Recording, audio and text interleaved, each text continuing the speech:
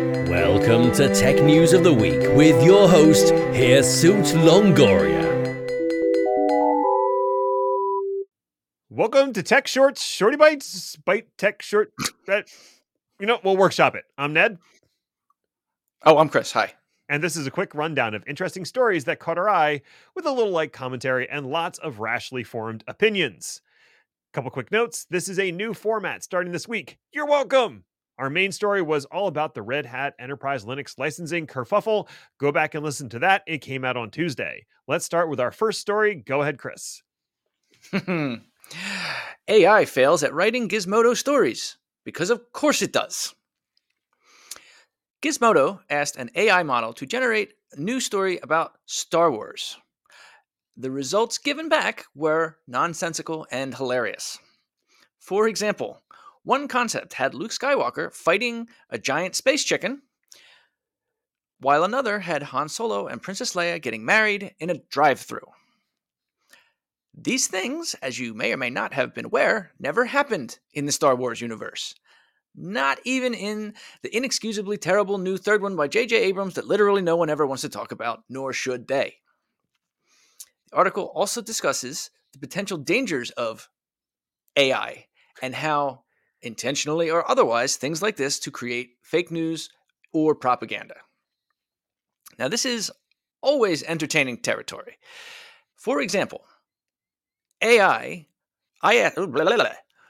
asked AI to tell me about a Philadelphia restaurant that I know, and it's called Lloyd. And it didn't tell me about that. It told me all about a place in Old City that's been there since 1954. Except it didn't, it wasn't, and it hasn't. It even gave me a specific address. Upon Googling that address, it turns out that the site is occupied by a goddamn Dunkin' Donuts. Long story short, if you see an article by Gizmodobot, it's probably best to go ahead and skip it. That's fair, although you did say the results about the Star Wars were nonsensical and hilarious, and I think that's a pretty good description of the recent Star Wars content in general. I would also pay money to see Luke Skywalker fight a giant space chicken. Took the words right out of my mouth. Jump Cloud leaps into action. Identity as a service company Jump Cloud issued a notice on July 5th to all of its customers that their API keys had been invalidated out of, quote, an abundance of caution. That seems bad. Yes, bad. As of today, they have released no additional details regarding what the incident was or how bad the impact could be.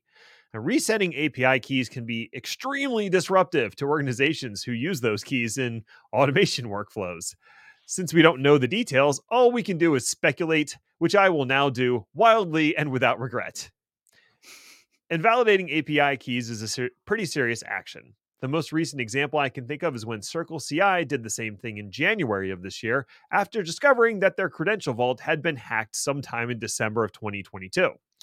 I suspect we're dealing with a similar situation where the API keys were stored on an improperly secured system, and once leaked, the attacker would have permissions to do whatever those keys could do on customer instances.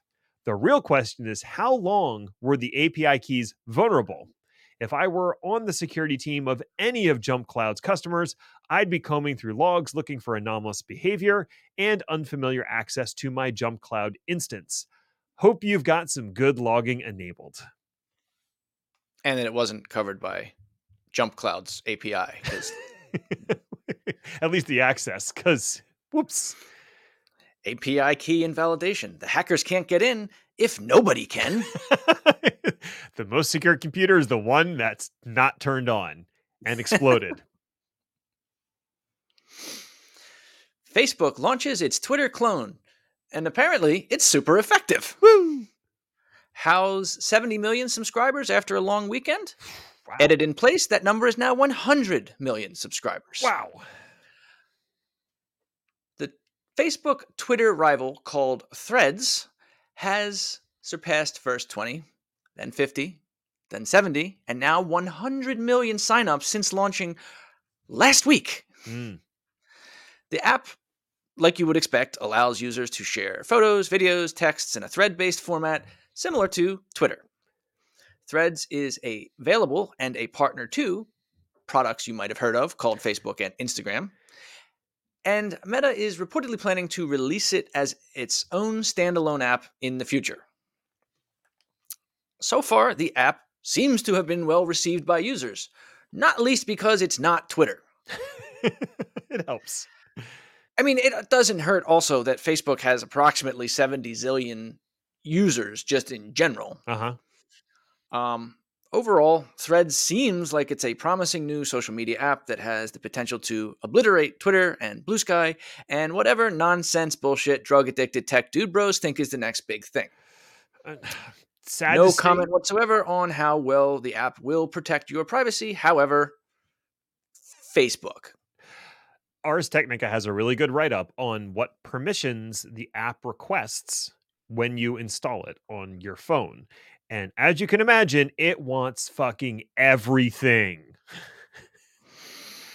Why do you want my mother's maiden name? Why do you want my mother's maiden name? That seems excessive. It's pretty alarming. I'll try to include a link in the description. I, for one, am holding off on Threads for at least a few weeks because I hate Meta and all things Facebook. IDC says public cloud is winning the race. No one's shocked. The latest report on cloud spending from the IDC shows cloud infrastructure spending continues unabated despite recent economic turmoil, and that spending is primarily on public cloud providers and not private or co-located data centers. This runs contrary to a growing myth that cloud repatriation is happening in any significant way. Shared cloud, which is IDC's term for public cloud, shared cloud spending for Q1 2023 was $15.7 billion, up 22.5% over the previous year, while dedicated cloud, which is their fancy term for private cloud, was $5.8 billion, down 1.5%.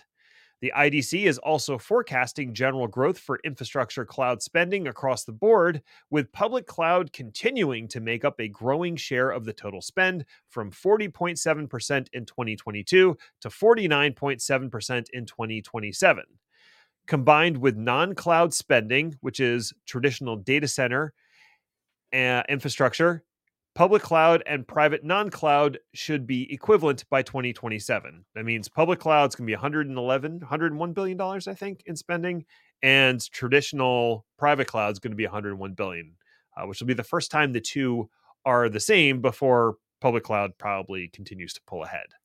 I'm pretty sure Microsoft and Amazon are very happy to hear IDC's report. They're not happy. I'm hoping this is the final nail in the coffin regarding cloud repatriation. It's 100% not happening. I'm sure it happens once or twice. Right. In very unique and most likely circumstances where a cloud migration was so rushed that nothing ever worked right. And they were like, just put it back and we'll try again. Precisely. So I think it's not that it never happens. It's just not a significant thing. It's not a trend that's sweeping the nation. You know, this isn't the new dance, as it were. This is not on TikTok. And never will be. That'll do it for Thursday, Techer Day? Tech News Day. Techer News Day. No. Turducken Day. Oh, we'll see you next week with more tech garbage.